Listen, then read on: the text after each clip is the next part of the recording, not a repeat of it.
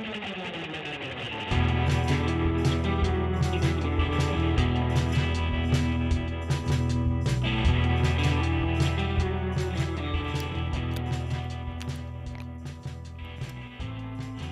back to the Soft Boys Anonymous ASMR Hour.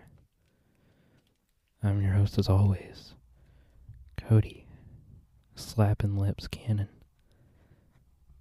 And joining me, as usual, Jose. Hey, Cody. Hello. What are we doing here? What's this? I don't know. Drinking some water. I thought I should open the show, doing a little ASMR. Very cool, chill, laid back kind of vibe, right? Yeah.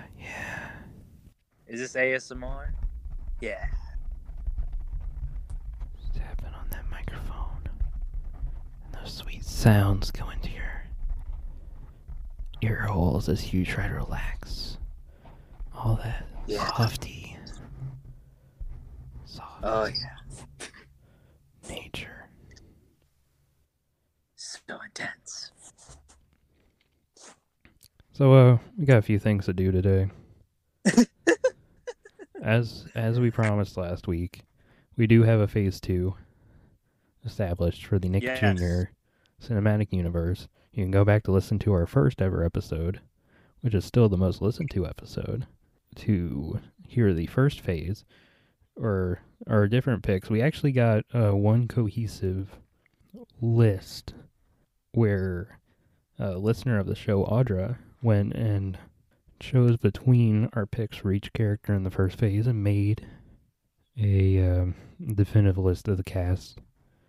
And our stipulations for phase 2 were not to repeat anyone from that, and not to repeat anyone in our own list for phase 2. So, like Danny DeVito's a character in the first phase, we can't cast him again, which screwed up my Oswald casting. But, and that's going to be the main event here for this episode of Soft Boys Anonymous.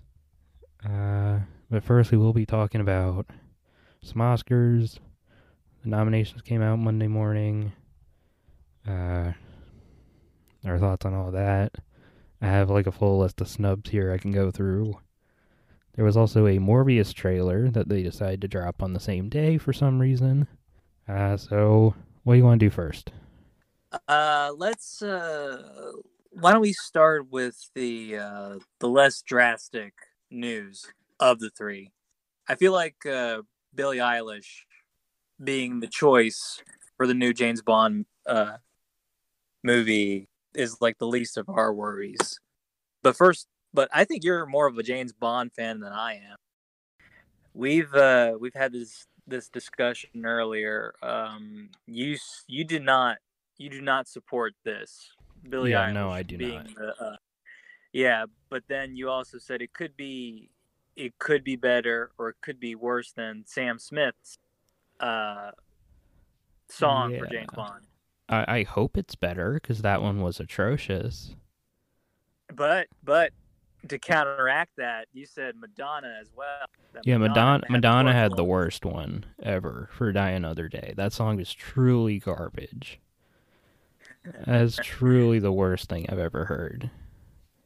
So Billie Eilish, I'm not a big fan of her. I don't think she's bad, but like I don't really think she's anything great either. I mean, I guess maybe she's just not my taste, and I don't see how she blends in James Bond. I don't know, and to be honest, it doesn't seem like a right fit, because from what I've seen from her work, it doesn't feel like we should get her for James Bond. You know, her style is more of the angsty type. Yeah, angsty, a little bit digital, not completely, but auto-tune. It just sounds like they're trying to get a hit song out of it. I think they're trying to attract Billie Eilish fans to go see this movie. I don't know if it's going to attract her fans to it. I don't know. I mean, which is why. Yeah. I mean, oh, sorry, but I was gonna say that, which is why it's like the least drastic news in the movie side, the movie business. Because I mean, we're not really. Yeah, I'm the only one who cares, really. I will say though is that I've read an interview of her. She said that they're taking their time with this for this song for James Bond. They're taking their time. They want to make it right. Well, as long as you spend more than 20 minutes like Sam Smith did. But then, hey, he won an Oscar for it. I don't know how, but he did. Didn't Adele win Oscar for Skyfall? Yeah, she did. And that song was great, though. Yeah, she did. Yeah. Hey, maybe this song from Billie Eilish will get an Oscar nom too. I mean, probably. Yeah. I mean, the sky's the limit, you know. I just feel the James Bond songs are probably going to get nominated regardless. Yeah, regardless. Oh, by the way, I don't want to be a downer, but Dwayne "The Rock" Johnson's father passed away today. Oh, Soul Man Rocky Johnson? No. Yeah, he passed. Damn. He died today. And R.I.P. to the great Rocky Johnson, WWE Hall of Famer. Also, one half of the first, or at least the first officially recognized black tag team champions ever with Tony Atlas. Really? Yeah. Oh, that's cool. In the sometime in the 70s. I don't remember when. And this was during his announcement that NBC, I think, or CBS, they're producing a series about Dwayne Johnson's life as a kid. Okay. Yeah, and maybe they'll do some kind of special tribute for this show that's coming up probably next year. But anyway, I just wanted to do a quick news report on that. Moving on to the next piece of news, as you and I, we are Marvel fans, right? Yeah. We have a lot of opinions on Marvel. We have very different opinions on how Sony is treating their Marvel universe. Right. You don't like it. I kind of like it. And kind of. Oh, kind of. I think if someone accused you of being a Sony shill, I don't know if you could say he's wrong.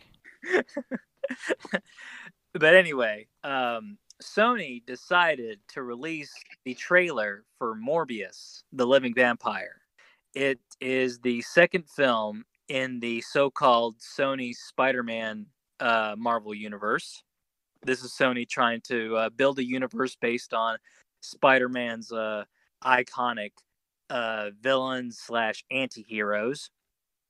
And what they're trying to do is they're trying to build their own universe in the hopes that Tom Holland's Spider-Man, once his contract ends with the MCU, that they'll have him in this universe, this established universe. But what we didn't know was when Sony released the trailer for Morbius, two things happened within that trailer. The first thing that happened is, if anyone saw the trailer, you'll notice that there's a screen cap of Spider-Man, Tobey Maguire's Spider-Man, on a brick wall, and across it is a graffiti that says "murder." So it's like, okay, you're acknowledging Spider-Man's there, but Sony, you're lazy to put Tom Holland's Spider-Man costume. You just grab a screen cap and just place it there. And it's not even a movie screen cap of the Tobey Maguire suit. It's a screen cap from the Spider-Man PlayStation 4 video game, where the Tobey Maguire suit is an alternate character skin that you can put on him, because there's all these different Spider-Man suits you can put on Spider-Man and use in the game. And it's like they didn't even bother to take like a screenshot from one of their 3 movies they had with them.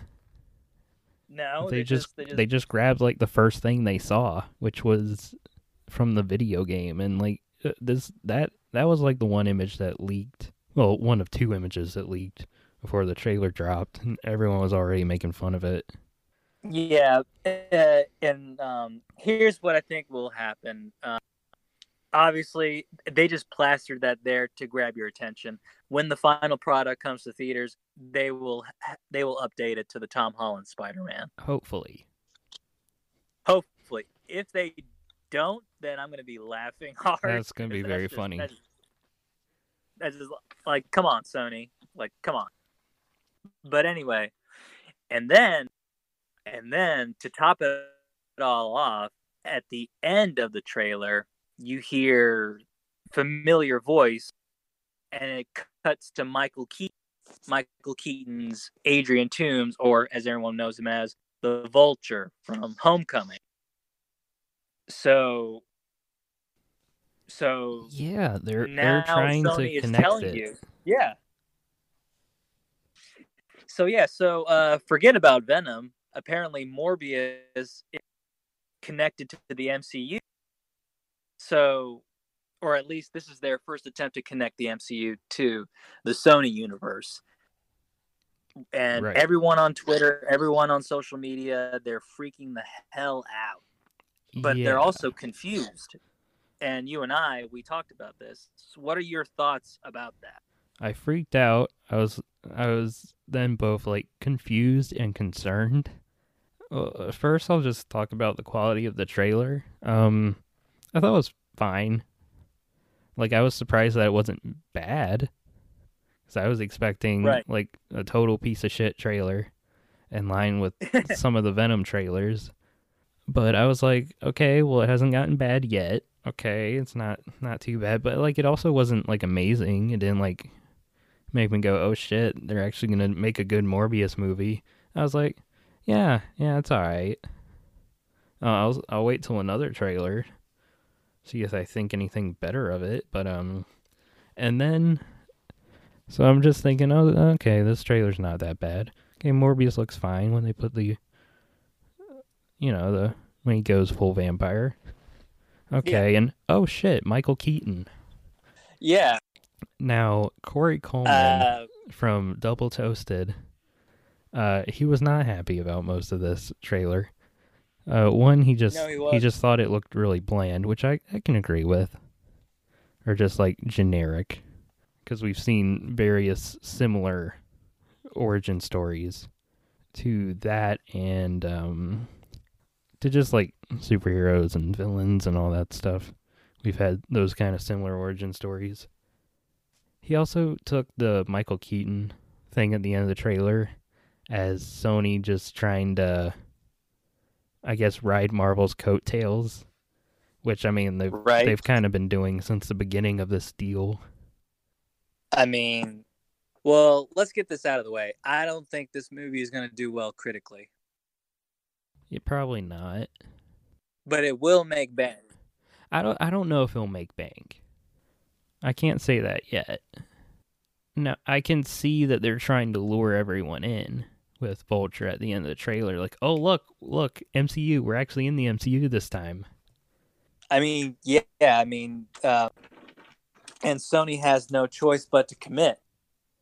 Yeah, I think there's also I see Corey's point of them being kind of both arrogant and lazy with all this, which I guess was, I mean, like the reason they gave Spider-Man to Marvel to use in their movies was just so,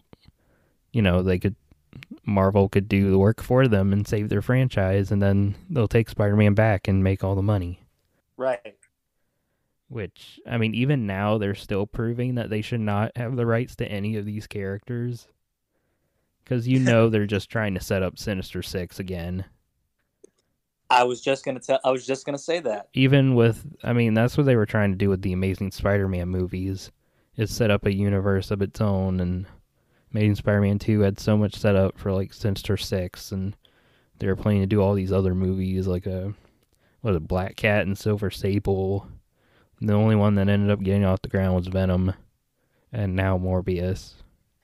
I just realized something. Sony has this not necessarily strange, but I'm trying to figure out the right words for this, but they have this lust to bring everyone the Sinister Six movie. Yeah. They did it. They had this obsession with Sinister Six. I mean, like for example, like in Spider-Man 3, they try to cramp 3 villains into that movie, and look what happened to that. Right. Amazing Spider-Man 2 did the same thing. Crammed 3 villains, 2.5 considering Rhino was only in there for less than 5 minutes. Yeah, and then all the setup for other villains. Yeah, and that led to nowhere. And so now Sony, they did with Venom, right? They're doing Venom now, obviously. And now they're doing Morbius. And then they showed you Vulture at the end. So now everyone's thinking, okay, so Venom 2 will probably end up with Tom Hardy either meeting Holland's Spider-Man or Peter Parker. If Tom Hardy is going to meet with Morbius and or Vulture at the end of the movie. I mean, they're probably as surprised as everyone else that Venom actually succeeded. Right. Because, like, everyone thought Venom was going to be a flop. And it ended up actually making decent amount of money. So I guess they've gained more confidence thanks to that. And then from everyone loving Into the Spider-Verse, which is probably why they had their big britches about Spider-Man last summer. And now I guess they're really confident with this Morbius movie. So they're like, oh, we're going to connect to the MCU. They got Michael Keaton somehow. I wonder how Kevin Feige reacted to that, to the trailer. They're like, oh my God. It's coming to theaters this July. Then in the fall, we'll get Venom 2. So already two Sony Spider-Man universe films will be released this year. Yeah. So what I think is going to happen is the next movie will probably be another solo movie from a different character, probably Kraven the Hunter, for example. They're going to try their best to do a Sinister Six movie. That's Sony's endgame right there. That's going to be their, no offense to Avengers, but that's going to be their Avengers.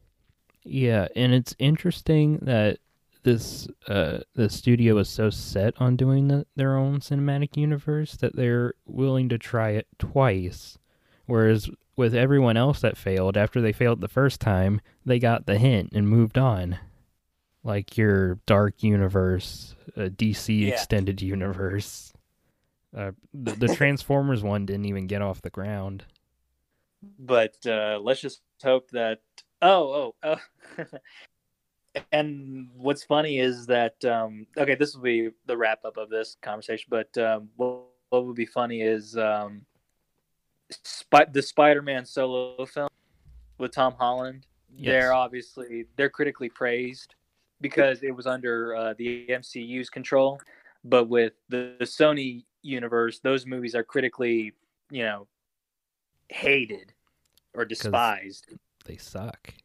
Yeah, so I'm thinking, okay, so once Tom Holland's contract ends with the MCU, his Spider-Man films are probably going to be bad from here on out. Probably. Yeah. But anyway, that's all I have to say about the Morbius trailer. Spider-Man 4, his first one back with Sony, now written by Simon Kinberg. Oh, no. Directed by Josh Trank. Oh. Or who else is a sucky superhero director? Mark Steven Johnson? I was thinking of Brett Ratner, but no one's going to bring him back for anything. Nope. So long, Rush Hour 4. Oh, that's not going to happen anyways. I would love to see that happen, though. Yeah. But... Yeah, I love the Rush Hour movies, and you're like, oh, Brett Ratner, but like, anyone probably could have directed those movies, and they still would have been as good. True. So... True. Speaking of awards... were we talking about awards? You just... No, we weren't. I was just Yeah, Oscar noms just came in right on the day of the Morbius trailer, and man, I am so surprised. Not surprised by the awards. I mean, by the nominations, but I was surprised at a lot of snubs. Yeah, the Oscars don't necessarily surprise me anymore. One of the biggest snubs for me was for best actor. Adam Sandler, he did not get nominated for Uncut Gems, which is a travesty. But apparently, Adam Sandler went on record saying that if he did not get nominated for Best Actor for this year's Oscars, he is going to purposely make a terrible movie. Which means Jack and Jill 2, boys. Jack and Jill 2. Grown Ups 3. Eight crazier nights. 8 crazier nights. 9 crazy nights. 9 crazy nights. Joe Dirt 3. Oh wait, that's David Spade. Never mind. But anyway, I can't believe Joker has the lead for most Oscars. 11 Oscars. 11. One problem I'm seeing with all these nominations is that it's the same couple movies nominated for everything. Like there were 2 or 3 of them that got 10 nominations. There are plenty that have gotten like most of the categories here. So it's a little. It tells you the Academy only really watched like a couple movies this year. Okay, I'll just go through like every category except for the shorts because I don't know anything about those. Yeah, let me pull up the Oscar nominations and I'll follow. So we'll just go through those. Maybe say who we'd replace and the snubs we'd replace them with. I'll start with the supporting actor here. We got Tom Hanks for playing Fred Rogers in A Beautiful Day in the Neighborhood, Anthony Hopkins for The Two Popes, Al Pacino for The Irishman, Joe Pesci for The Irishman, and Brad Pitt for Once Upon a Time in Hollywood. There are at least 2 I'd probably take out, if not 3. Let me guess, Joe Pesci. Maybe Joe Pesci. I would definitely take out Anthony Hopkins. I haven't seen The Two Popes yet, so I could be wrong, but from what I'm hearing from everyone else who has seen the movie, it seems like the movie's fine, but no one really needed to get nominated for it. He's probably out for me. Tom Hanks, honestly, because I hear he's good as Mr. Rogers, but like the rest of the movie I hear is just fine at best. The movie's barely even about him, and you notice like the movie's not nominated for anything else, which I think is telling. So like I don't know, I just feel like you could probably do without him. If I had to get rid of Joe Pesci, maybe. I love his performance in that movie, but I get if I had to pick one from The Irishman, I would pick Al Pacino to stay there. Yeah, Al Pacino, definitely. So, I guess who I would put in instead? Bong Joon-ho from Parasite. Hearing a lot of good things about him in that movie, and he's a tremendous actor that I've seen in other movies. Like Bong Joon-ho? Yeah. No. Sung Kang-ho is who I'm thinking of. Yes. And he's a great actor that's been in a lot of things. Also directed by Bong Joon-ho. The Host, Memories of Murder, Snowpiercer he was in. I've seen a bunch of other of his movies. JSA, Joint Security Area, Shiri, which was like the first big Korean blockbuster. I'd probably say he's like the Korean Tom Hanks. To where he's just like so delightful and you love him in everything. Right. No matter like who he ends up playing, he has very likable characters. He's a good actor that can play just about anybody. I mean, there's one movie, The Good, the Bad, the Weird, where he kind of had like elements of Jackie Chan, just in like his facial acting during action scenes. But yeah, I'd put him over at least like 2 of these choices. And so him, I heard a lot of great things about Willem Dafoe for The Lighthouse, so I maybe put him in. I actually watched it before we started this episode. I actually finished The Lighthouse. Okay. And Yes, it's definitely an art house type film.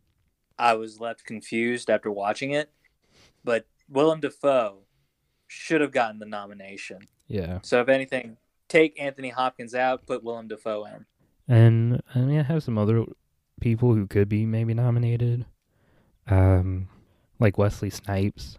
For Dolomite Is My Name. He's fantastic in that movie. Over. Yeah, Dolomite got fucked over. I heard some good things about, like, if you had to include somebody from Knives Out, maybe like Chris Evans. Yeah, mainly Hanks and Hopkins I would get rid of. But if you had to also get rid of Pesci, I could do that too, I guess. Right. The next one I have listed here is original score. Let me go to okay. I don't have like too many ideas of what you could replace it with because I guess I haven't paid as much attention as I should with it. But what's nominated is Joker, Little Women, Marriage Story, 1917, and Rise of Skywalker. Now the only other one, like my only snub I could think of was Avengers Endgame because Silvestri does an amazing job on that movie. He also did for Infinity War. So either one of those movies I thought should have gotten him a nomination. And if I had to choose between Rise of Skywalker's score and Endgame's, I'd pick Endgame's. 100%. Because like Williams' scores for the newer Star Wars movies have been fine, but like I wouldn't give them Oscars. I feel like every time a Star Wars movie comes out, John Williams, it's almost mandatory for the Oscars to nominate John Williams for Star Wars. See, I don't think he got nominated for the other two. Maybe Force Awakens. I feel like there was at least one of them. I feel like he didn't. But I haven't heard the scores for these other movies besides Joker, of course. So I can't really tell. Like, if you're going with my pick, I would say Joker. I would probably pick Joker as well. Yeah, out of these. Yeah, but I think I'm going to try. I'm going to try to see 1917 this weekend, along with Bad Boys 3. Okay. But 1917, I will definitely try to take a look at what's so special about this movie. Yeah, I think I'm going to power through Marriage Story. Yeah. But anyway, yeah. But other than that, with these nominees here, Joker's got to be my pick. Not because it's Joker, but because we haven't seen these other movies. Yeah, so, I mean, you can listen to the score online. But, yeah. Joker's score is just really good. That's just why I said that. What's next? Sound editing and sound mixing. Now, I always forget what the Academy considers the difference between editing and mixing. Because both of them seem like post-production sound. Right. For what they're talking about. I want to say editing is like all the sound effects and how that's put in. And mixing is like, I guess, mixing the levels of everything together. Yep. I don't know if that's exactly right. It probably isn't. I feel like the Academy usually isn't made clear on it. I know it's just like the sound people that vote on this stuff. I mean, right. I actually had an instructor in college that I also did an internship with. I'm pretty sure he still votes for the Academy. Because I know he still gets screeners every year. Oh, really? Yeah. Oh, that's cool. Yeah, like, so he works out of his house, and I went over there, and he has, like, tons of screeners, like, everywhere from, like, years ago. And there was, like, a couch over there where he had... This was 2018, so he had, like, there was, like, Hostiles just sitting there on his couch. The Christian Bale, Rosamund Pike Western movie. Yes. I think that's still on Netflix. Anyways, the sound editing. Now, this is like the 1 year. I noticed in like recent years they would just nominate the same stuff for both categories, like the same exact movies. This year the only difference is one has Ad Astra and the other one has Star Wars. So editing has Ford versus Ferrari, Joker, 1917, Once Upon a Time in Hollywood, and Star Wars The Rise of Skywalker. The other one, sound mixing, you just replace Star Wars with Ad Astra. And there you go. So, yeah. I was like, snubs? I don't really know. I don't know if I've seen enough that really has stuck out to me in sound. or maybe I have Right. to watch some more again to like pay more attention to that. The only ones I could think of, like off the top of my head, that I thought could maybe be nominated instead were Endgame and Rocket Man. Yeah, I was shocked that Endgame only got one Oscar nomination, Right. and that was for best visual effects. Uh-huh. Didn't Infinity War get nominated more than that? I don't I feel like it know. did. I think it did. Probably for something else. I don't remember what. Yeah, but point is that say what you will about Endgame, like yes, it's mainstream or whatever, but it deserves more than just one. Yeah, just like the big achievement of that movie. Now it's the highest grossing movie ever. Oh, by the way, yes, Infinity War was only nominated one Oscar, and that was Right. for visual effects. Yeah, Which I thought So, that was also a snub for score and maybe even sound, yeah. yeah. Is it I was adapted just screenplay? Does that count? I was just I mean- thinking that how Bohemian Rhapsody, like the logic Yeah. of nominating that movie for the sound category, so like just off For that best logic you editing? would think they would for Rocket Man as well. Right. But, you know, what would win either one of those? I don't really know how the Academy what their thought process is with either one of those categories still. That's like the puzzling thing for me. I think if we were to predict for sound editing for this year's Oscars, I'm willing to put money down that maybe 1917 will win. Yeah, that's a good pick for either one of those. Yeah. And also maybe Ford versus Ferrari Right. for all the sounds he had to do for all the racing and everything. I've watched a clip for Ford versus Ferrari, and yeah, the sounds were amazing. Yeah. Every little detail was incredible. Yeah, I'm guessing one gets one of them and then the other gets the other. Which one? I don't really know because I don't know how I don't know what their thought process is in nominating them or what their thought process is in voting for each one. And not only that, but like we said before, we haven't seen these films, unfortunately.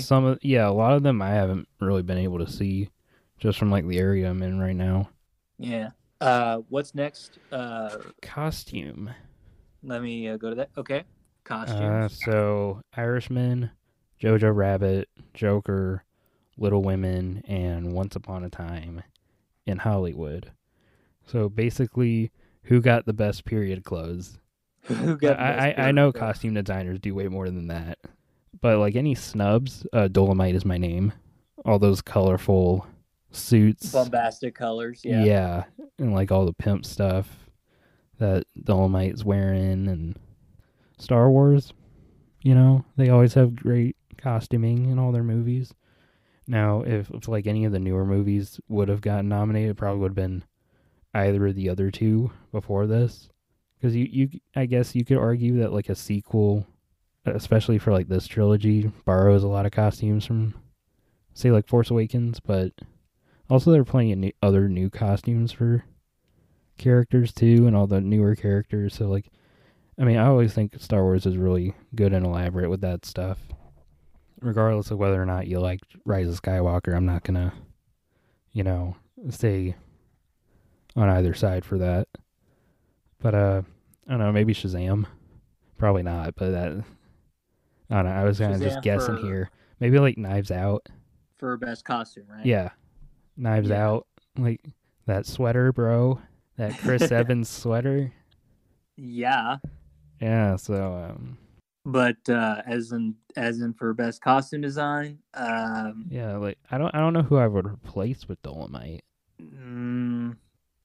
Yeah, that's a tough one. But I feel like what I love about these picks is that they're all period pieces. Yeah, like these choices are fine too. Yeah, these choices are fine. Yeah. In terms of picking who would win or who should win. I don't know. Yeah. Maybe Joker, because I love Arthur Fleck's suits in there. Yeah, I enjoyed that, but I wouldn't pick The Irishman because The Irishman, that's like every Martin Scorsese movie has that. Yeah, it's just like basic gangster suits. Yeah, basic gangster or political suit. I mean, so I guess if I had to replace one, it'd be that movie. But I also didn't want to shit on the movie. If I had to pick, I would pick either Once Upon a Time in Hollywood. Yeah, that's a good choice too. Yeah, or Little Women. Mm-hmm. Yeah, Little Women, it got snubbed for Best Director, but we'll get to that later. And some other stuff. Supporting actress. We got Kathy Bates for Richard Jewell, Laura Dern for Marriage Story. She is the one who won the Golden Globe. Mm-hmm. Scarlett Johansson for Jojo Rabbit, Florence Pugh for Little Women, and Margot Robbie for Bombshell. Now, I've seen none of these. So I'm going off hearsay at this point. I'd probably take out Margot Robbie. You take out Margot Robbie? Yeah, because I see my snubs are just from like... Okay, 2 of these are from hearsay, but one of them that no one else really talks about. For me, this is like the one snub I will say the Joker got, which is Frances Conroy. Yes, is amazing as Mrs. Fleck in that movie, Arthur's mother, and I don't think she's being talked about enough. So maybe her. A lot of people love Jennifer Lopez in Hustlers. So maybe her, and also hearing about Ana de Armas in Knives Out, and also the woman who played the grandmother in The Farewell. I don't know if you remember her name. I'm going to butcher the name, but her name is Xu Zhen Xiao. That wasn't too bad. So those 4 are kind of like the other ones I would think of, whether it's a movie I saw or one I'm hearing about. So I'd maybe take out Margot Robbie. Like, Scarlett Johansson I heard was great in this movie, so I'm fine with it. Laura Dern, I'd maybe take out. But I heard Kathy Bates was also great, and it's like the only thing Richard Jewell's getting for anything. Florence Pugh, of course, keep. That'd be my pick to win. Maybe I'm biased because we all love Florence Pugh. Take out Margot Robbie or whatever, and replace her with one of the actresses in Parasite. Oh yeah. Because all 3 women, all 3 of the female characters in Parasite, they were incredible. I would pick one of the 3 to be nominated for Best Supporting Actress. Park So-dam is the one that's usually talked about. Yes, she was amazing in that movie. Can't spoil it for you. You have to watch it. And I definitely think you're going to love this movie. I think you're going to give it a high full price or a Better Than Sex, but that's for another time. See, I don't want to like put those high expectations on myself, but I really do hope I like it. So who do we think will win out of these? Would it be Scarlett Johansson or maybe Florence Pugh? Because that's who it is in between for me. That's a tough one, but I would say I don't think Scarlett Johansson's going to win for Best Actress. So maybe she will get the Best Supporting Actress. Okay. But then again, though, people are praising Laura Dern for Marriage Story. Right. But if for me, I would pick Scarlett Johansson. Yeah, I would maybe pick Florence Pugh. I mean, that's just wishful thinking. And I guess the dark horse would be Kathy Bates. Let's see. Do you want to talk about Doc Feature? Because I saw a couple documentaries this year. I have yet to see any documentaries this year except Apollo 18. That one was kind of good. Okay, so maybe like Apollo 18. That one was snubbed because Apollo 18, that was pretty good. So yeah, we don't really have much to say about that. And so I would have no idea who would win that. International feature film, formerly called Foreign Language. So the only snub I'm really hearing about is Portrait of a Lady on Fire. It's a French film that people are really loving. So if Parasite doesn't win Best Picture, then it's gonna win this. And if it does win Best Picture, I would guess maybe Pain and Glory. Yeah, I mean, no disrespect to these nominees, but Parasite has this in the bag. Yeah, if it doesn't win Best Picture, because I don't think it would. I don't think it would win both. No. So if it doesn't win Best Picture, it's gonna win this. I think this is gonna be telling whether or not it wins at the end. Les Miserables, I found out that it wasn't another remake of the original story. Yeah, So this wasn't like a musical. Production design: Irishman, Jojo Rabbit, 1917, Once Upon a Time in Hollywood, and Parasite. Out of those, I would pick Parasite because they built everything in that movie. It's insane to go look at for that. But I know Joker's been nominated a lot, but I think that one got snubbed for production design. I mean, if there's anyone else I would mention is maybe Knives Out. I don't know who I would replace with it. I mean, all these picks are good. Yeah. Joker got snubbed for best production design, in my opinion. It really, out of these, I would pick Parasite, but out of these, I'd pick Once Upon a Time in Hollywood. Okay, yeah, I can understand that. Yeah, the amount of detail Tarantino put in this film, it's very, and no doubt the Academy will probably either pick Once Upon a Time in Hollywood or 1917. The Academy, they're a sucker for period pieces, but they're also a sucker for war movies or movies that are set in the 70s, 60s, or 70s. Or are about Hollywood or making movies. Right. Let's see. Film editing. There's Ford versus Ferrari, The Irishman, Jojo Rabbit, Joker, and Parasite.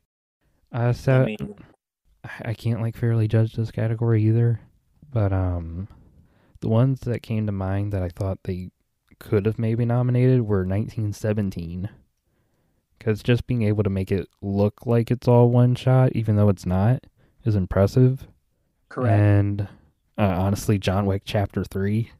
Oh, what if John Wick 3 were to be nominated for Best Editing? That'd be great. Oh, that'd be so good. Oscar-nominated John Wick. Because, I agree. The editing in that movie is amazing. Very sporadic, very, very intense. I disagree with The Irishman being nominated for film editing. Yeah, I was going to say that. I know you're going to say, of course you did, but, there are certain shots where they just hold on it forever, and I'm like, nothing's even happening. You just forgot. The one where, they're all, Robert De Niro, Joe Pesci, and their wives are leaving this hotel room, and then it just stays on the door after they've left the room and closed the door for, a solid 3 seconds. And you're 3 just seconds? At least, 2 to 3 seconds. And you're just what are we doing here? What is happening? Oh, okay, they finally cut. I knew you were going to say that. I knew you were going to say the Irishman. Yeah, you're going to shit on the Irishman for best editing. It padded some of those. It padded some of those shots where they really needed to cut and just didn't. And you're just did you guys forget to cut? Or I don't know. No, it's cinema. We have to linger on longer. There's a meaning behind it. That one had no meaning. That would be the one I would take out, I guess. And what I would replace it with, I don't know. You could say Avengers Endgame. Yeah, because, that one had pretty decent editing, I guess. Well, I mean, for Endgame, they've made a 3-hour movie felt short. It didn't feel long.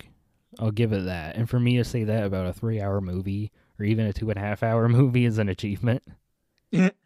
Yeah, whereas obviously, of course, Irishman is 3.5 hours long. Yeah, and it feels kind of slow sometimes. Yeah. Who would you pick for best film editing? Amongst these, I've only seen 2 of these. I don't know. You're kind of stuck there? Yeah. I know you're going to hate me, but I'm just going to pick The Irishman. I mean, okay. I love this movie. Yeah. Because I'm a Scorsese fan, and I like how it lingered. It's one of those movies where, okay, you're just supposed to sit down and contemplate while watching the movie. That's it. To each their own. Everyone has their own taste, but I think The Irishman's going to win this one, hands down. Okay, so cinematography, Irishman, Joker, The Lighthouse, 1917, and Once Upon a Time in Hollywood. Now, we thought you would think The Lighthouse would have been nominated for more stuff because you would think it's a movie the Academy would eat up, but they didn't. Right. Film snobs definitely have eaten this up, but the Academy not so much. It It did get snubbed. Yeah, I thought that one would be one of the ones that would get nominated for everything and then get the backlash of everyone being like, oh, they just nominated because it's in black and white and the aspect ratio is square, which I can understand that argument. Lighthouse got snubbed for best production design. Yeah, in my best supporting actor. Best supporting actor, best production design. At least. Cinematography. Yeah, I mean, sure. It deserves the award. Yeah, it takes talent to make black and white look good. I can understand that. Out of these, I don't know. I thought Joker was shot really well. Yeah, but I think the amount of effort for 1917, Roger Deakins, I think that one's gonna hit it. You think he's gonna get a second Oscar here? Yeah, because he's been robbed for all these years from all of his movies. So it took Blade Runner 2049. That's the one where Blade Runner 2049 was the one he won for. Which, hey, that movie looked pretty too. Yeah. Yeah, I could see one of those. Oh, actually, my snub. The only one I thought of for snubbing was John Wick Chapter 3 Parabellum. That movie's beautiful. For best cinematography? Yeah. Yeah.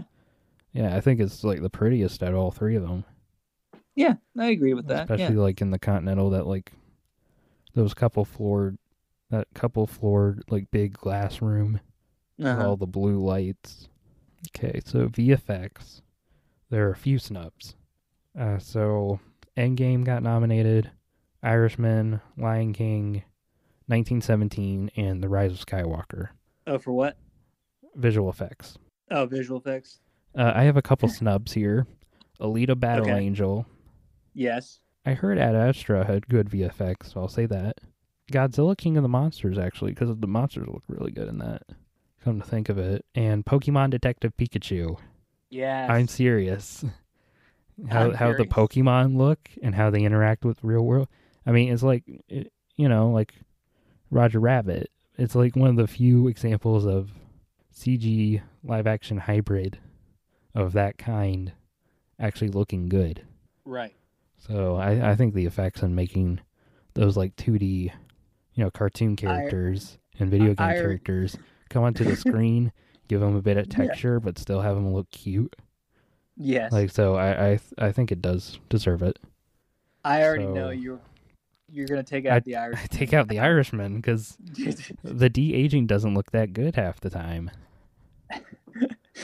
Like, sometimes it looks okay, and then other times the eyes are like really grainy and like look dead, but the faces look totally clear, and almost too clear, like rubbery, like some clear rubber masks. They're just gonna take off and reveal who the real Irishman was. It was Alec Baldwin all along. It was Alec Baldwin. Instead of Pacino. Oh no, it's Gary Busey.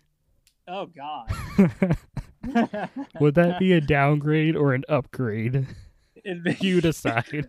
You decide. Pesci would just be Pesci. Lion King will probably take best visual effects. I don't think it's gonna win it. Actually, that's another one I would probably take out. Even though like it looks pretty, but how they weren't able to express or anything. Well, it's either Lion King or The Irishman. Okay, well, I mean, from a technical standpoint, might as well just give it to Endgame or 1917. I mean, with The Irishman though, like, you know how like for some of the, like when Marvel does the de-aging thing, they put the dots on your head. See, they made it look way better though. Well, I'm just saying though, like Marvel should actually, you know what? Captain Marvel should have been nominated over The Irishman. Yeah. Oh yeah, Captain Marvel. Yes, they had Sam Jackson aged down and he looked better than Al Pacino or Joe Pesci. Yeah. Now, to be fair, Irishman had to do it for 3 people, at least over 3.5 hours. Yeah. But still.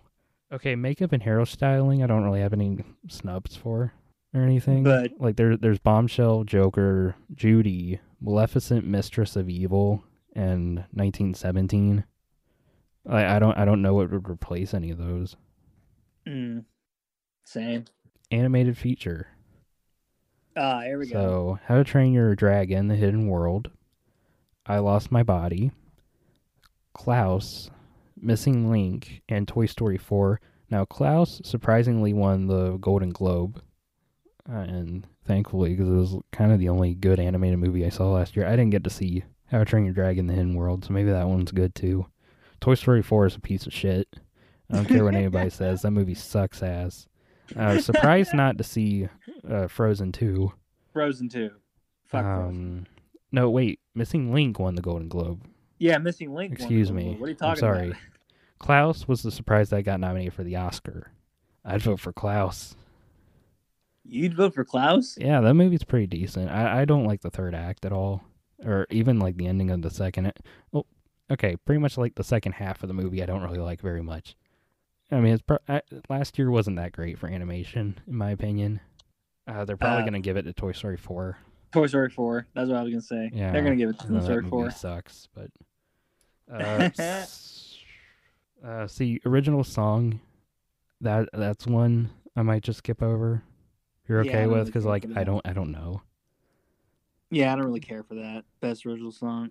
Okay, so screenplays.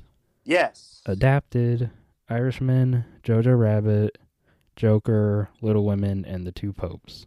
Okay, so there are a few snubs here. Uncut Gems. Is that adapted, right? No, I think that's original. Oh. Well, let me take a look at it again. I think it's based on something, like a true story. Was it based on a real guy? Yeah. Yeah. So maybe that. Dolomite Is My Name. Come on. Yeah. Great script. Yes. Yeah, great. Great humor.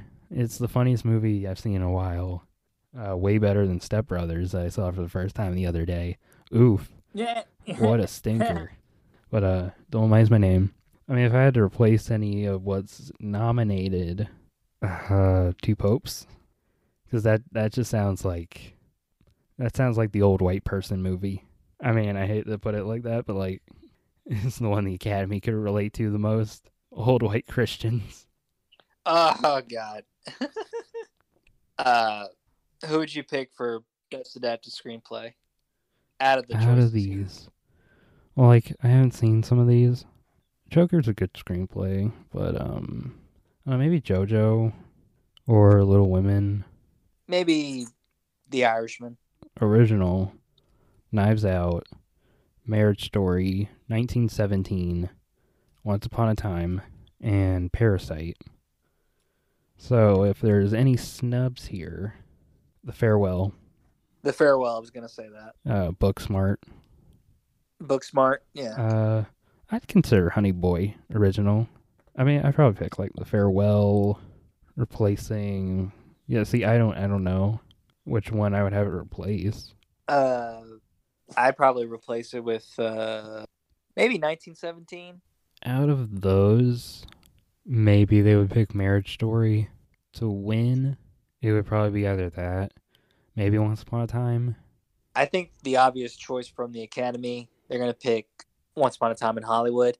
I mean, if the Academy really wants to spice it up, Parasite would be a best choice. Yeah, I mean, that's what my Korean cinema loving heart would go with Parasite for everything, but you may never know. The Academy has some surprises. So leading actor, there's Antonio Banderas for Pain and Glory, Leonardo DiCaprio for Once Upon a Time, Adam Driver, Marriage Story, Joaquin Phoenix, Joker, and Jonathan Pryce for The Two Popes. So, I mean, I would think that Joaquin would win this. He's going to win this. Hopefully. It's in the bag. But there are quite a few snubs, I felt like, for this one. Yeah. Christian Bale for Ford versus Ferrari. Mm-hmm. Eddie Murphy for Dolomite Is My Name. Taron Egerton for Rocketman. Adam Sandler. So like a bunch of snubs. If I had to take anyone out, Jonathan Pryce by replace him with Sandler or Murphy or Bale. Maybe Leo. I've been hearing that you'd be fine taking Leo out. Yeah, take Leo out. And also he's gonna be fine. He's Leonardo DiCaprio. Yeah, take him out. It's nice to see Banderas here, and I hear Pain and Glory is actually really good. Yeah, I don't think we gave a definite answer for anything, but there are snub choices. we listed who we thought we would win, obviously, Joaquin. Yeah. And who we thought you could replace. Take Leo and Jonathan out. Yeah. And put Adam Sandler and Taron Egerton. Yeah, or Bale or Murphy. Yeah. Imagine if 2 of the 5 nominees are SNL alums. Yeah. Oh, I was gonna say if when you get the chance to watch Once Upon a Time in Hollywood, Leo, he's good, but it's not Oscar good or Oscar nominee good. Yeah, like there are just other ones you would put above him. Yeah. So leading actress Cynthia Erivo for Harriet, Scarlett Johansson for Marriage Story, Saoirse Ronan for Little Women, Charlize Theron for Bombshell, and Renee Zellweger for Judy. So a few snubs here too. Yes. Awkwafina, Lupita Nyong'o. I take out Cynthia Erivo because I heard Harriet was fucking awful. Yeah. I heard from my friend Tyler Young that this movie was awful, even if she was like a decent casting choice. And it is to note that it seems like when black people are nominated, it's for slaves, or it's for like certain other roles. I'm not saying that's the reason she got nominated, but it's a trend. You probably could have nominated. I mean, I doubt anyone actually saw Harriet. Nah. And I heard the few that did said it was really bad. So, and also in poor taste. So, swap her out with Awkwafina or Lupita. Honestly, you could probably take out Charlize Theron as well. Yeah. Or, I don't know, I heard Saoirse Ronan's good. So maybe you could keep her around. Her Renee Zellweger is actually really good. She won one of the Golden Globes, surprisingly. Who would win out of these 5? Gosh, I don't know. I don't know now. After Renee winning the Golden Globe, even though I know the Golden Globes don't mean shit anymore either. I don't know. Scarlett Johansson. Do what? Scarlett Johansson be maybe my guess. Yeah, that would be my main choice. I have yet to see Judy. Yeah, a lot of people haven't. Yeah, it doesn't appeal to me. People really like her in it. Same thing with Tom Hanks and Cynthia Erivo and seemingly a few people that have been nominated this year. Okay, so directing. Plenty of snubs here. Yes. But let's go through. Scorsese for The Irishman, Todd Phillips, Joker, Sam Mendes, 1917, Tarantino, Once Upon a Time, and Bong Joon-ho for Parasite. Now, snubs. There are several. There's Lulu Wang for The Farewell, Greta Gerwig for Little Women, Taika Waititi for Jojo Rabbit. And there's plenty other people you can maybe name, like the Safdies for Uncut Gems, or Olivia Wilde for Booksmart, Almodovar for Pain and Glory. And you could even make an argument for the Russo brothers for the Avengers Endgame. Yeah. You know, I would maybe take out Tarantino and Scorsese. Take out the icons. Damn. Just snipe them out and put in Lulu Wang and Greta Gerwig. You gotta have to keep at least one icon in there. Nope. Damn. Scorsese doing his old shtick. Tarantino doing his shtick. It's like they've had enough nominations. They've both won before, I believe. I would take out Sam Mendes and replace him with Greta Gerwig. I'd be okay with him getting switched too. Todd Phillips. Keep him. Honestly, you want to keep him there? Yeah. Okay. I think he probably is. Just his role in I guess getting the performance out of Joaquin Phoenix. Yeah, and to be fair though, this is the guy who brought you the Hangover trilogy. Do I like the guy himself? Not particularly. He said a lot of stupid things lately. Yeah, if you had to replace him, I'd be fine with it. But for winning though, what do you think? Who do you think will win? Gosh, I don't know. It's a tough one. Yeah, you think they would maybe give it to Mendes or Phillips? I would think. I don't want Mendes to win. I don't think they're actually going to give it to Bong Joon-ho. I would love to because he's amazing. But the Academy would have major balls if they did that. Yeah, so I don't know. And Best Picture.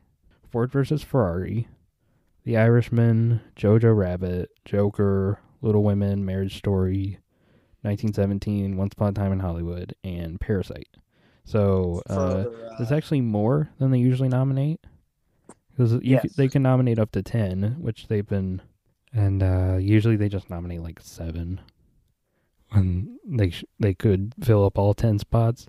Now, actually, it's also worth noting that makeup and hairstyling went to 5 instead when it usually has 3. Yes. Which I think is good. So they should be doing that to begin with.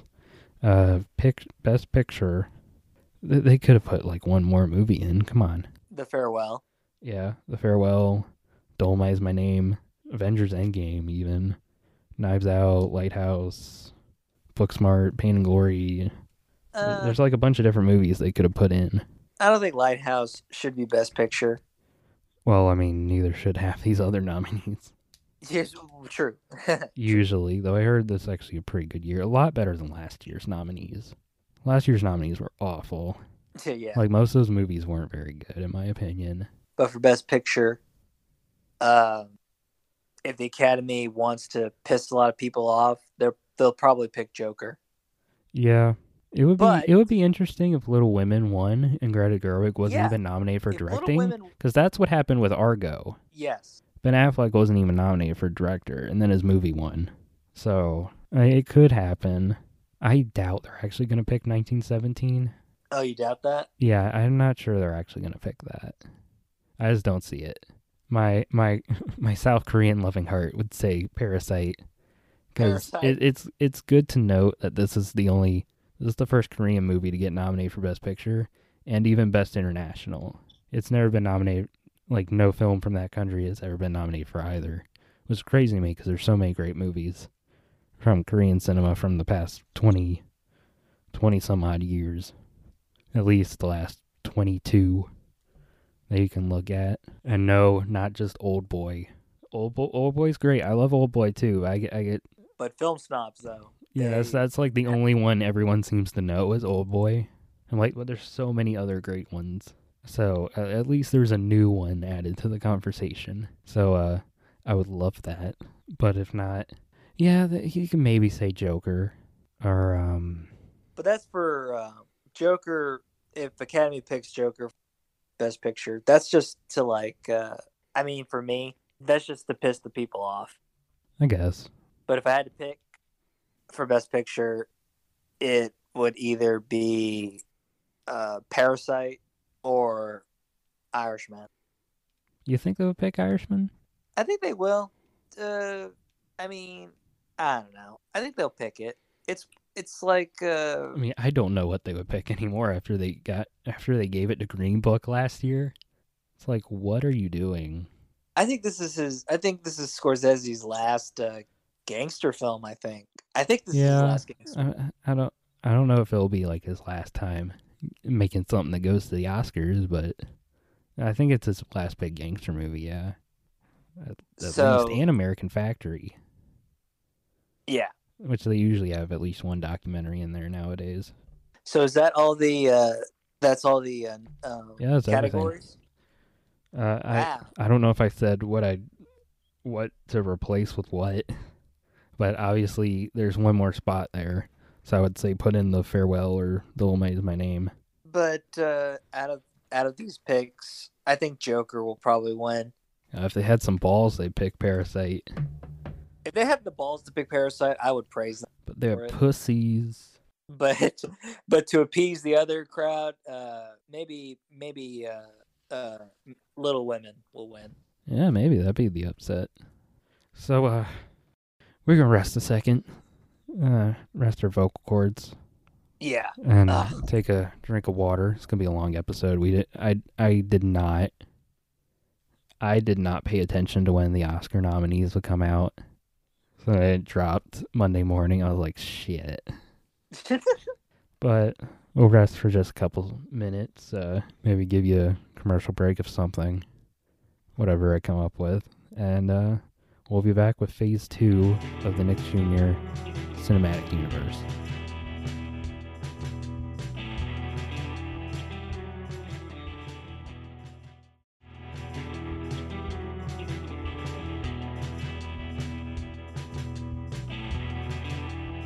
And we're back, softies. Hope you didn't go anywhere.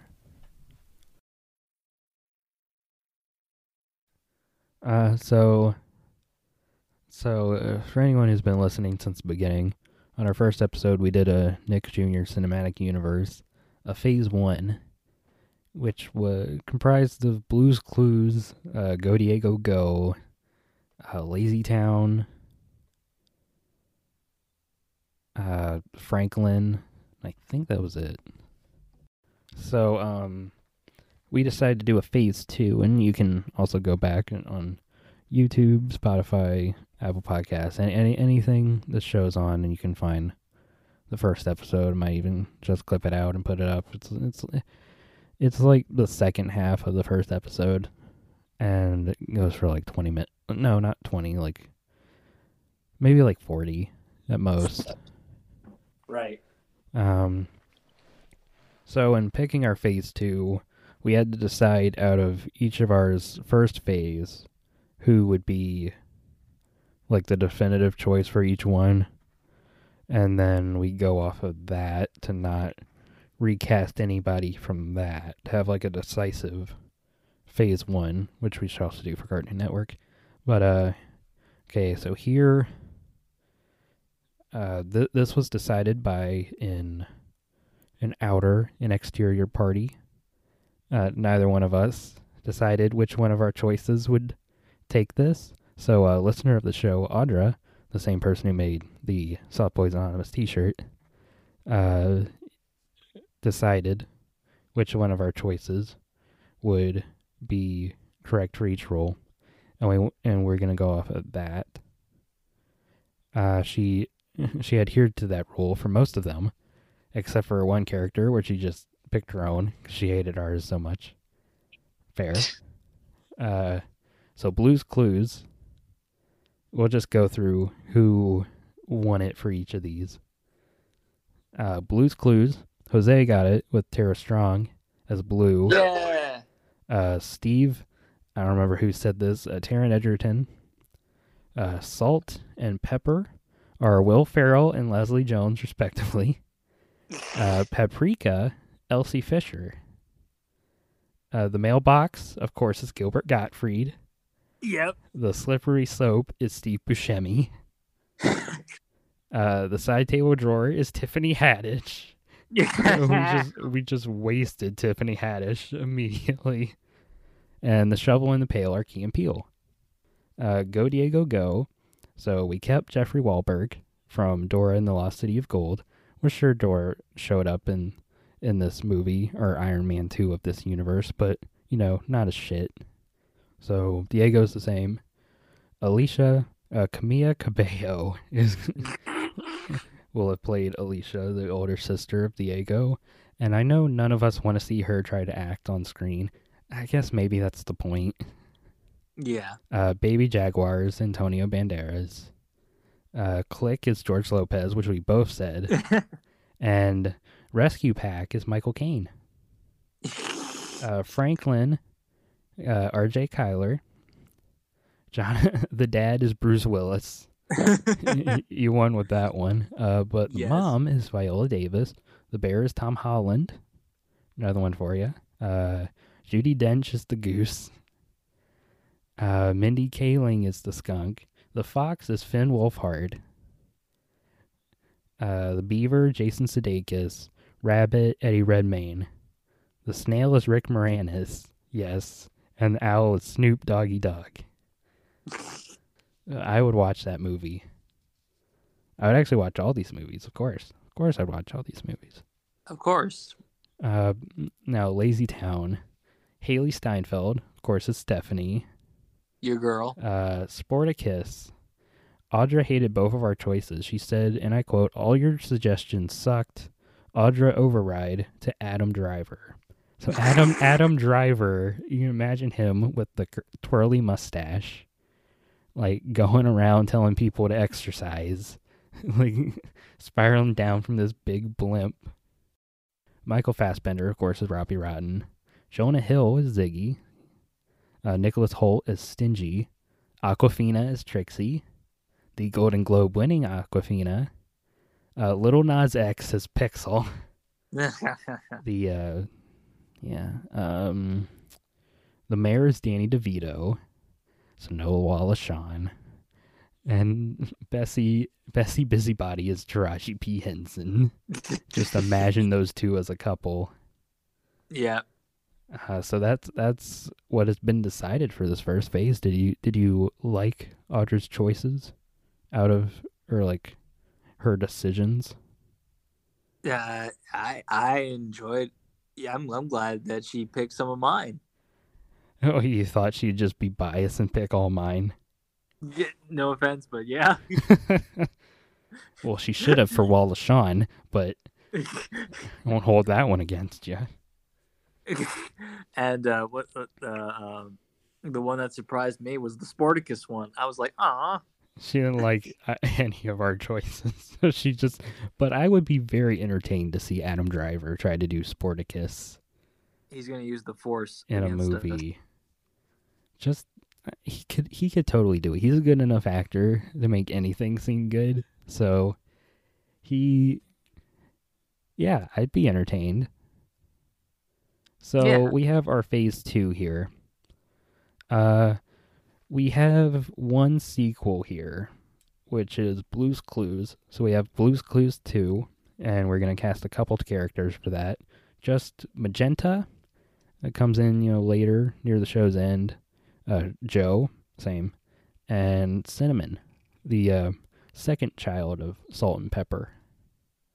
How they're able to make other spices as their children, I don't know. I never knew the logic of that. But it doesn't matter. We have Oswald, the octopus who lived in this town of other anthropomorphic people, including his friends Daisy, just like a big flower. It's really just a flower for her head and like leaves and stems for her body. Not asking questions. Henry the penguin, a penguin, and of course his wiener dog Weenie. We also have Max and Ruby. Bringing that in.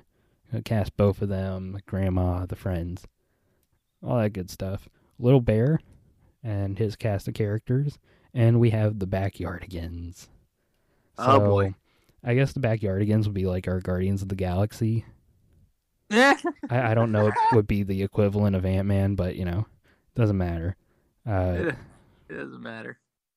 And I mean, maybe one of these could be like introduced in Age of Ultron. How like Quicksilver, Scarlet Witch, and Vision were all introduced in that movie. Yeah. Maybe have someone in like our Nick Jr. Avengers too. We never came up with a name for the big crossover. So who wants to start first? You go first. We'll go movie by movie. Okay. Again, some of my picks were thrown off by Audra's, where I had to change. Where people you had casted for things I had saved for second phase, so I had to like quickly cross some of these out and figure out new people. But I think maybe for the better. I think it's for the better. It was a good creative challenge. Blue's Clues 2. So we have Joe, the cousin of Steve, who in the show steps in and replaces him as Steve goes off to college. In real life, the actual Steve Burns was just balding, and he'd been on the show a while, so it's like he felt like it didn't make sense for him to play the young guy like that anymore.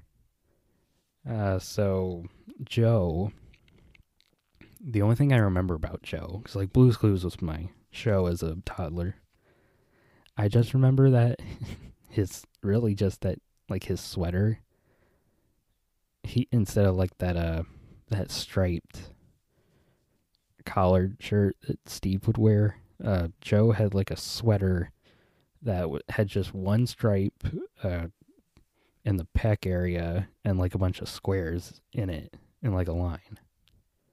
And I think at first it was green, like the same color palette as Steve had, but then they changed it to orange. So I guess make him his own guy. But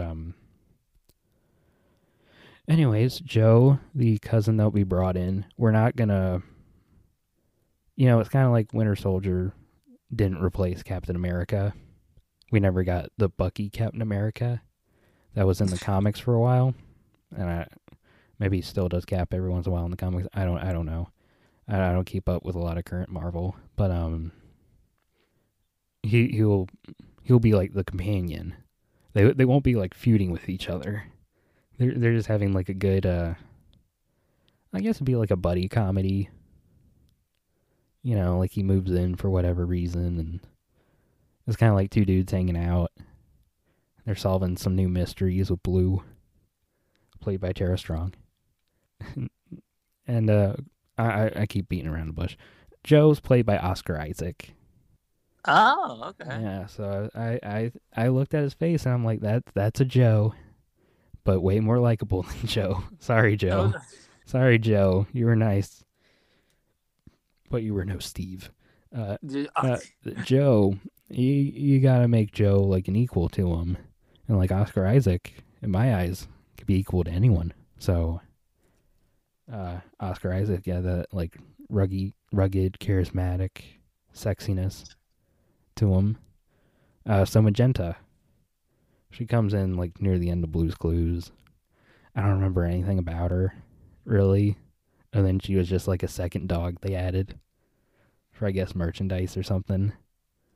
When they started doing like those puppet segments on the show. And then like Blue's Clues ended and they had Blue's Room for a bit. They only went one season where everyone was a puppet the whole time. I don't remember, really. But I was thinking we needed someone like a very sexy voice. If Tessa Thompson was picked as Blue, I would have picked Janelle Monáe as Magenta. Really? Yeah, because you know how they were like, they might still be dating. Like, I think that's how Tessa came out as bi. Or she was like, yeah, I'm bi, and I'm dating Janelle Monáe. You're like, oh shit, she can get it. But my plans changed for that.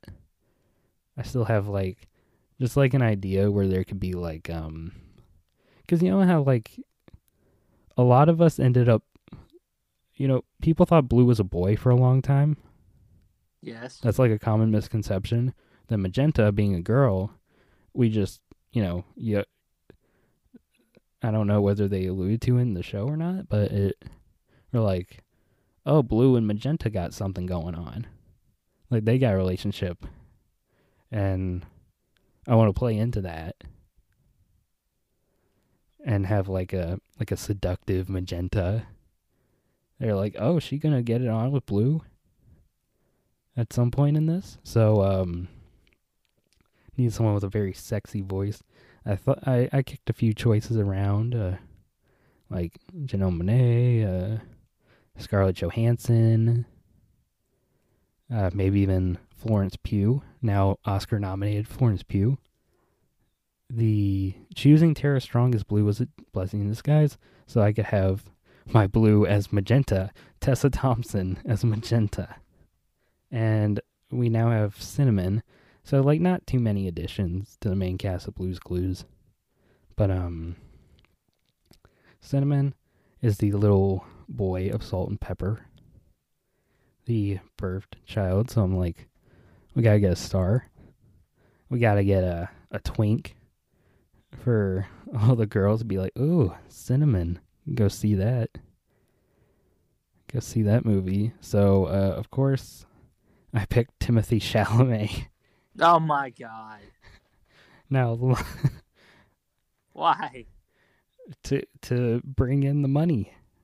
To bring in those fangirls to the theater to see Blue's Clues. If Timothée Chalamet is going to end up getting nominated for an Oscar for Cinnamon. So that's my Blue's Clues too. Yes, I also think Timothée Chalamet is overrated. Thank you. Like, I think he's a good actor, but his fan base is the worst. They're so awful. If you've ever been on film Twitter, they're the fucking worst. They really kind of ruin him. While we're getting off track, Magenta. I put for Magenta, Mila Kunis. Oh, okay. Yeah. For Joe, you went with Oscar Isaac. You wanted someone strong, masculine. Mm-hmm. I see Joe as sweet and innocent, so I picked Asher Angel from Shazam. Okay, going a little younger on him. Yeah. I thought it would be like a little softer, like a little bitch. I see Joe as a little bitch, so I'm gonna. For Cinnamon, I picked Jacob Tremblay. Okay. He was great in Good Boys, by the way. Yeah, Good Boys. He was in Room. Yeah, he was in Wonder. Yeah, that's right. So, yeah, and now we have Oswald, the octopus. I don't remember that much about this show. It's been a long time. I haven't watched this show since I was a toddler, people. Most of, a lot of these we mentioned are probably from when we were little kids, and maybe late when we were kind of getting out of it, and that's still kind of what we have here. Maybe phase 3 you would start getting into the stuff that we don't know at all. We really have to. So a lot of these, I'll read the basic character description and the image and kind of just go off of that, because I know you can. I feel like with these properties you could take some more creative liberties or get away with it a little more. And sometimes I'm just entertained by the creative liberty for a casting choice. But Oswald, the main guy here, a big old octopus. I was gonna cast Danny DeVito, but now he's the mayor, no. So I had to rethink. So I'm in between two choices. Actually, you know what? I know exactly who I'm gonna pick. We're gonna get some gravitas to Oswald the octopus. I wanted to make him a little gangster, so I picked Robert De Niro as Oswald. He's gonna be sweet and caring, but gangster.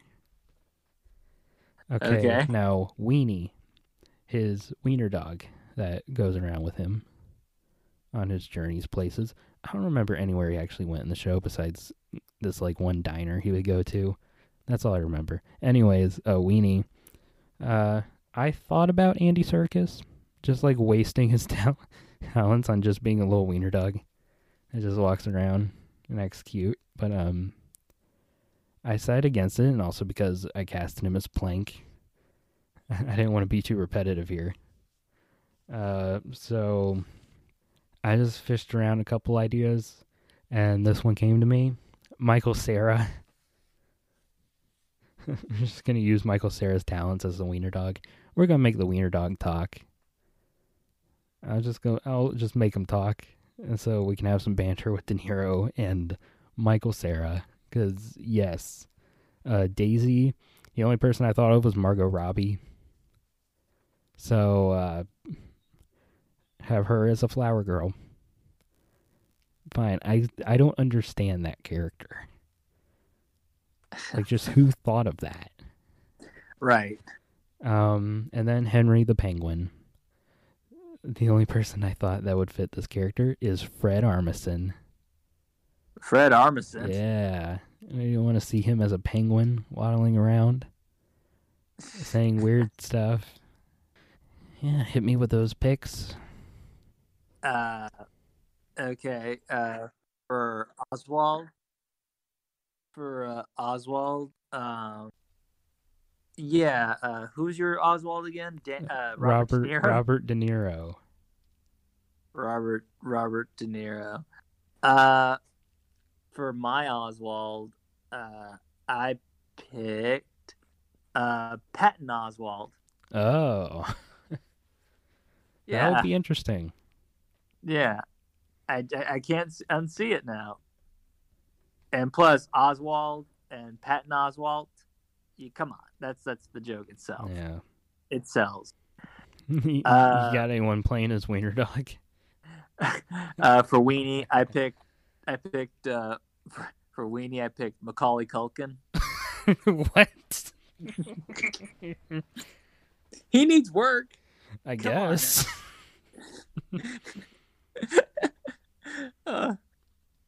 For Daisy, I picked Drew Barrymore.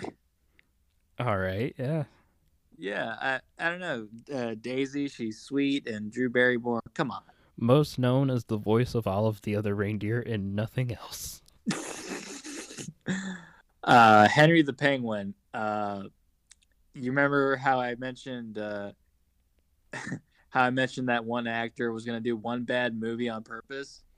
This is it. What do you mean this is it? This is a highly successful franchise. Yep, That's Adam changing Sandler. the game of cinema. Yep, Henry the Penguin will be played by Adam Sandler. That's my pick. And he just plays the same exact character from Uncut Gems. Oh my God, yes. Yes, I support this. Even if that's not who Henry the Penguin was at all in Oswald. No, not at all, but I don't think they'll who I care pick. that much. That's who I pick. Okay, so we got Max and Ruby. Now, this was another one I had to change last minute because I originally had Finn Wolfhard because I imagined Max being a little shit. So I guess there's probably someone else in Hollywood we can cast as a little shit besides Finn Wolfhard, but well, we can't think of one. So the first thing that came to my mind was Asher Angel that you also picked for Joe. And you know, I was BSing around because I had no idea who to pick for Max. So you can pick either Asher Angel or Ice JJ Fish. Why? Damn it! I don't know. You took mine. I put Ice JJ Fish. You put Max as Ice JJ Fish after I Yes. told you. That was one of my thoughts. That's what I picked. All right, so Ice JJ Fish. That's the only choice for Max. Yeah. That's gonna be his big breakout. Okay. Yes. Okay, glad we agreed on that. Now Ruby, I had as Elle Fanning. Oh. So like Max and Ruby, I just remember a lot of the characters having like these really kind of wooden, like pish posh voices. Kinda. You know what I'm talking about? Yeah. So I kind of went like, okay, maybe at least one of them could be kind of British sounding, but also like Elle Fanning can also do a good American accent. So like in case it's more that, even though like none of my other casting choices are remotely English. So Elle Fanning, I just think she's a great actress, and you could just add her to this star-studded female cast. The grandma, I casted Jodie Foster. Jodie Foster. Because I want to see her in more stuff. And she's Jodie Foster. She's a legend, you know. Kind of put her in here. The only other main principal roles I could find for the show, I didn't remember any principal roles besides the two kids and maybe the grandma. So I was like, so I found that Ruby has these three friends that she hangs around with. Louise, Valerie, and Martha. So these are like her gal pals that she can gab with. So Louise is played by Tina Fey, and Valerie is played by Amy Poehler. Yes, They can just hang out and do their thing. And then Martha is played by Diane Keaton. Diane Keaton. We have Martha playing Martha. Oh. Yeah. Boom. I get it. Boom. Then Max is busting. Why'd you say that name every time Martha's name is said in the movie? Even if Max is supposed to be in a completely different location. It's busting, why did you say that name? So, yeah, it's Max and Ruby. Okay. Ready for mine? Yeah. Okay. Max is Ice JJ Fish. We all agree on that. Yeah. Gosh. Ruby, what's her face? Beanie Feldstein from Booksmart. Okay, yeah, I know who you're talking about. Yeah. Grandma could be played by Meryl Streep. Of course. And she'll get nominated. Louise will be played by Florence Pugh. All right. Yeah. Pugh. Valerie, Anna de Armas from Knives Out. And for Martha, I just picked J-Lo, Jennifer Lopez. Just like every known actor from this past awards season you can think of. I love it. Yeah, so we got Little Bear. This one I'm a little more confident in my choices for. Oswald, I was like, I don't fucking know.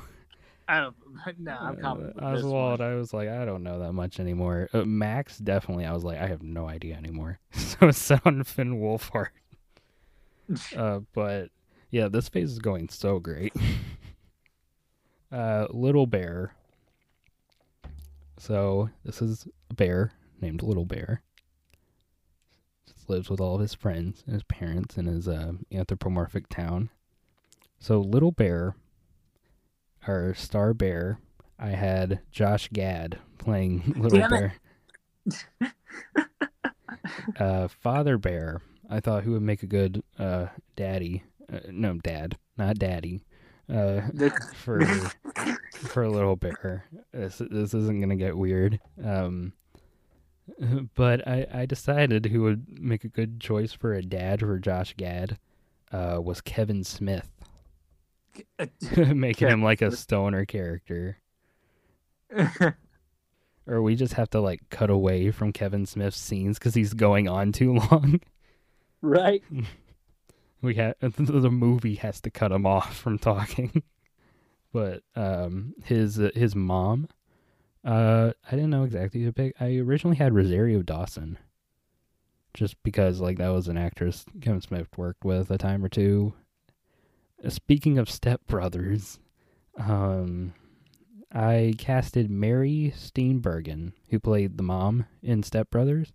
I mainly know her as the mom from Elf. So I just feel like I want to see her in more stuff. So I put her in this. See, Emily, the one human character that's also like the best friend of Little Bear. So I was like, okay, what big name kid actress do we have right now? Just getting all the good stuff. Who could help lead the movie? And of course, I picked Millie Bobby Brown. Yep, that's my pick. 11. Let's see. The Hen, one of his friends, Little Bear's friends. I guess she also be friends with Emily. But the Hen, I just casted Octavia Spencer. Just thought that'd be okay. The Duck, Kristen Schaal. Oh, I just want to see her as a duck. Same voice, doesn't change a thing.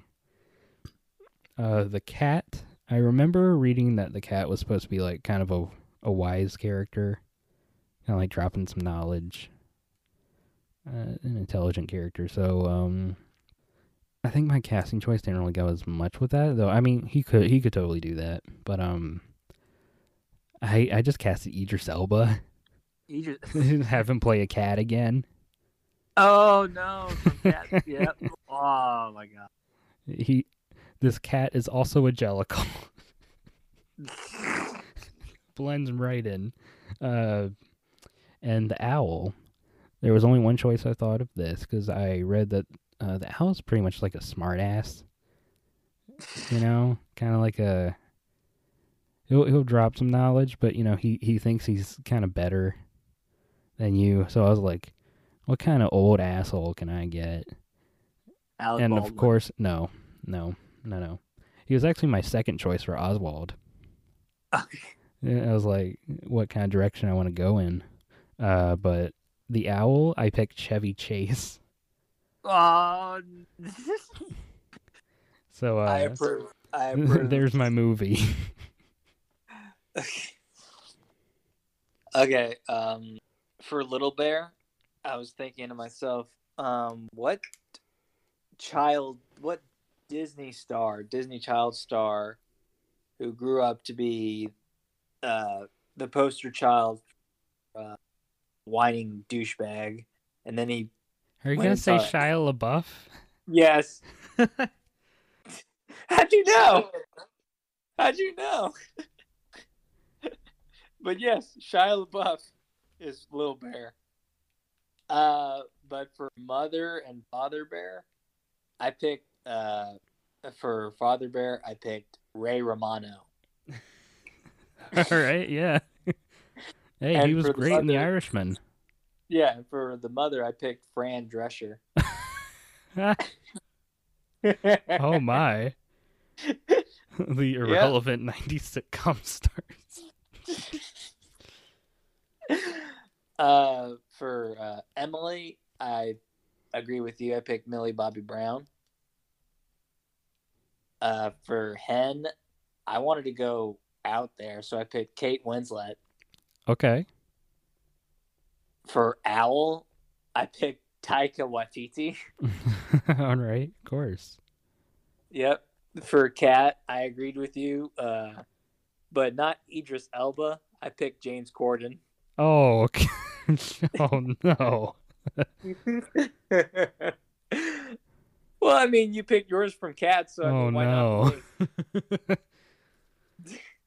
We just didn't even care about doing anything remotely what this character was. We're just like, who can we find from Cats? For Duck, you went with Christian Shaw. I went with Kristen Bell. Okay. But that's my Kristen movie right there. Bell. Ooh. Both very interesting movies. Yeah. That are sure to bring in the box office. Most definitely. So the Backyardigans are Guardians of the Galaxy. So the characters we have here are Uniqua, Pablo, Tyrone, Tasha, and Austin. I remember that Austin is the kangaroo. Pablo is a penguin. Uniqua is a pink hippo. Was Tyrone like a moose? Tyrone? Yeah. Yeah, he was the moose. Now, what was Tasha? Tasha was the hippo, I think. I thought that was Uniqua. No. Tasha's the hippo. Oh, who's Uniqua is the pig. She's a pig? Yeah, she's a pig, I think. Yeah. Uniqua was the Uniqua was the pink pig. Pablo was the penguin. Tyrone is the kangaroo. No. Tasha. Okay, Tasha is a yellow. Okay, that is a hippo. Yeah. I couldn't tell what Unique was supposed to be. She's a pig. She's supposed to be a pig? Yeah, that's like a pig. What is that thing? Just like a, I don't know, like a weird pink snapping turtle out of its shell? A couple alien antennae? Damn. I mean, yellow hippos also don't exist, or blue penguin. None of these exist in any form of reality, so. Okay, so, Uniqua, gonna start it off hot. Okay. She's the sassy one. Like, if you don't have a name like Uniqua, if you're not gonna be like the sassy character. So of course I went with Tyler Perry. What? He's gonna go like young Medea on this character. Damn it. Don't you want to see Tyler Perry? No, but Pablo is Kevin Hart. The little blue penguin is Kevin Hart. Yes. And I have him doing bits with totally not Medea. Tyrone. Now, I originally had Marlon Wayans as Tyrone to do all his stupidness on the screen. Then I thought I should get Dave Chappelle. Dave Chappelle? Dave Chappelle, and I'll tell you why. But he's playing, his name is Tyrone, but he's really just playing his character Tyrone Biggums from Chappelle's show. He's just playing that character, but a G-rated version. Oh my god, it's a win. That's a win right there. That's a lot. Tasha, the yellow hippo, will be played by Ali Wong. Oh, okay. A pretty solid female comedian. I think she's a better like comedic actress. Honestly, I love her in Always Be My Maybe. I think she's great in that movie, and she co-wrote that movie as well. She'd be great to hang around with all these people. So I mean, of course, I casted comic actors to like do a lot of bits and everything. Austin was kind of, I scratched my head for a little bit on this. He's a kangaroo. He's a purple roo. Kicked around some names like your Hugh Jackmans, your Hemsworth. You even tossed in Jim Jeffries. But who I ended up getting out of this, it's not even Australian. Same with mine. I picked Sacha Baron Cohen. Oh, why? Just to get whatever Sacha Baron Cohen offers. So that's my Backyardigans. Jesus. It started as a dumpster fire, but it kind of gets better as you go on with the cast. I don't know about my like cast. an intentional dumpster fire. Okay. For my Backyardigans cast, Uniqua. You went with Tyler Perry, and I was like, you know what? I'm going to go that route now. I put Eddie Murphy. Eddie Murphy. Wow, he's gonna go Norbit on this. Yep. Is that a smart? Is that a good idea for him after finally getting some cred back? He's gonna go Norbit immediately. So who's your Pablo? Kevin Hart. Kevin Hart. Yes. All right, now Tyrone. Tyrone. I don't know why, but I feel like Tyrone. Sean Wayans. No, I put Jaden Smith. Jaden Smith. Oh no, my. Explain Jaden Smith to me. I don't know why, but when I see Tyrone, I'm like, damn, this guy looks like a dick. I bet he's a dick. Like, he's one of those, like, philosophy types. I'm like, Jaden Smith, all the way. All right. For Austin, I picked Jack Dylan Grazer from Shazam. He played Billy's adopted brother. I don't know if I get that choice, but sure. I don't know why, but it was like, he looks like a nerd. He looks like a nerd that won't shut up, so I picked him. For Tasha. Is it gonna be bad? I picked Amy Schumer. Oh, what? Amy Schumer?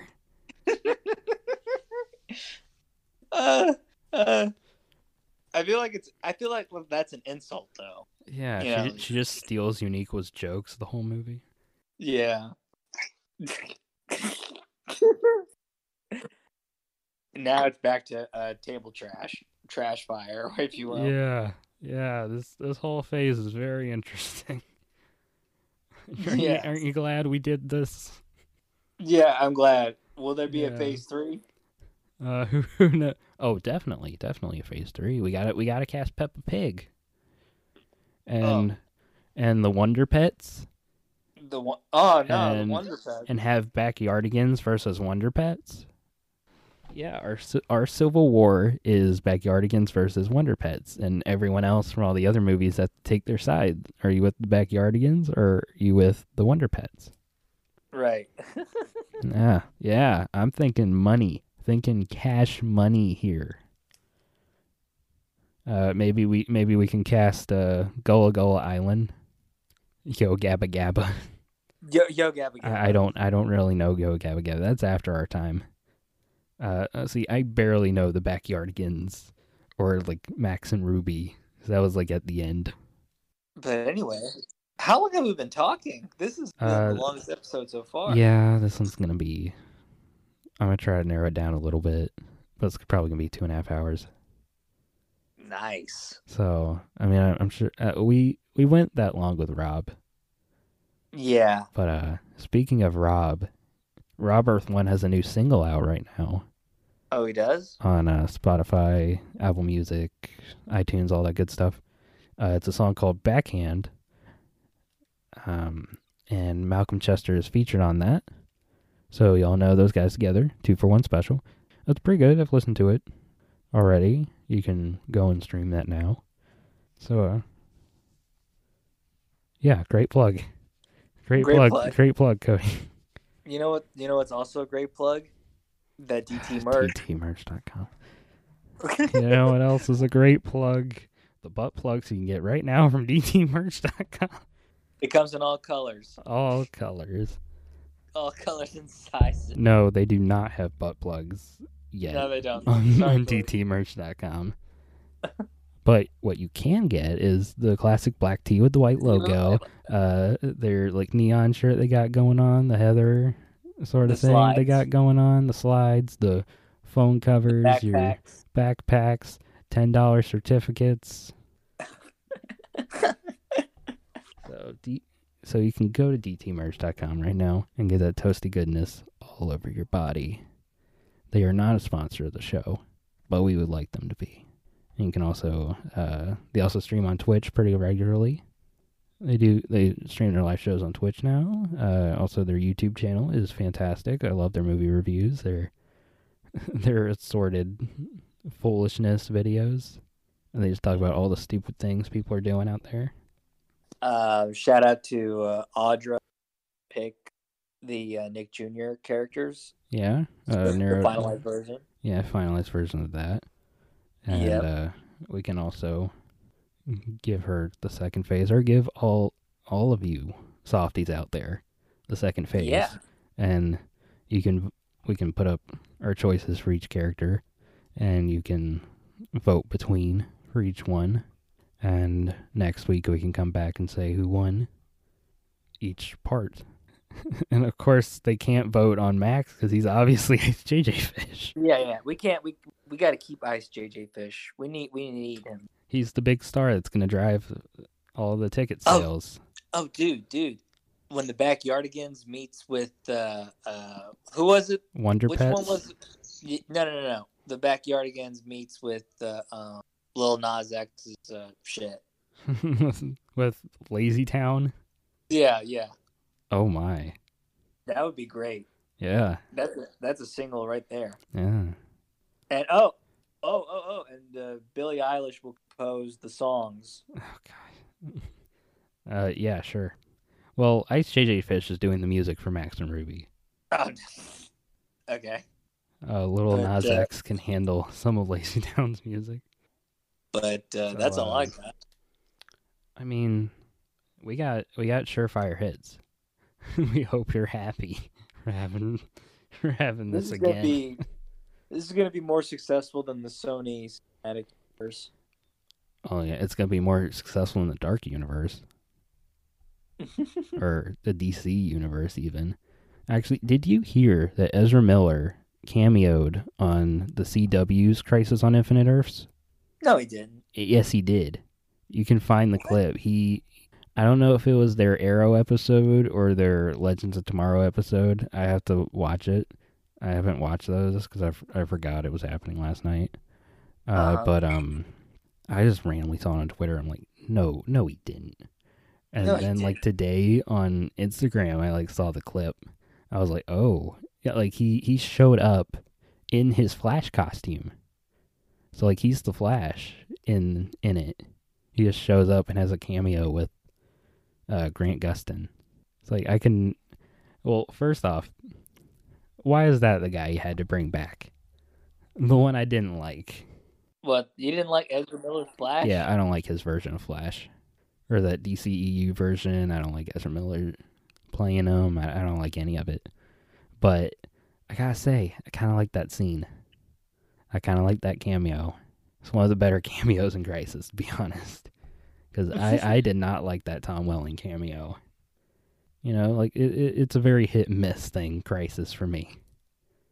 Maybe because I don't fully watch these shows and like eat up everything there.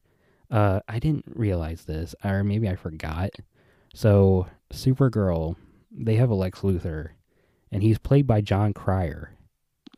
You know Jon Cryer? From 2.5 Men? Yeah, and he was also Lex Luthor's nephew in Superman 4, The Quest for Peace.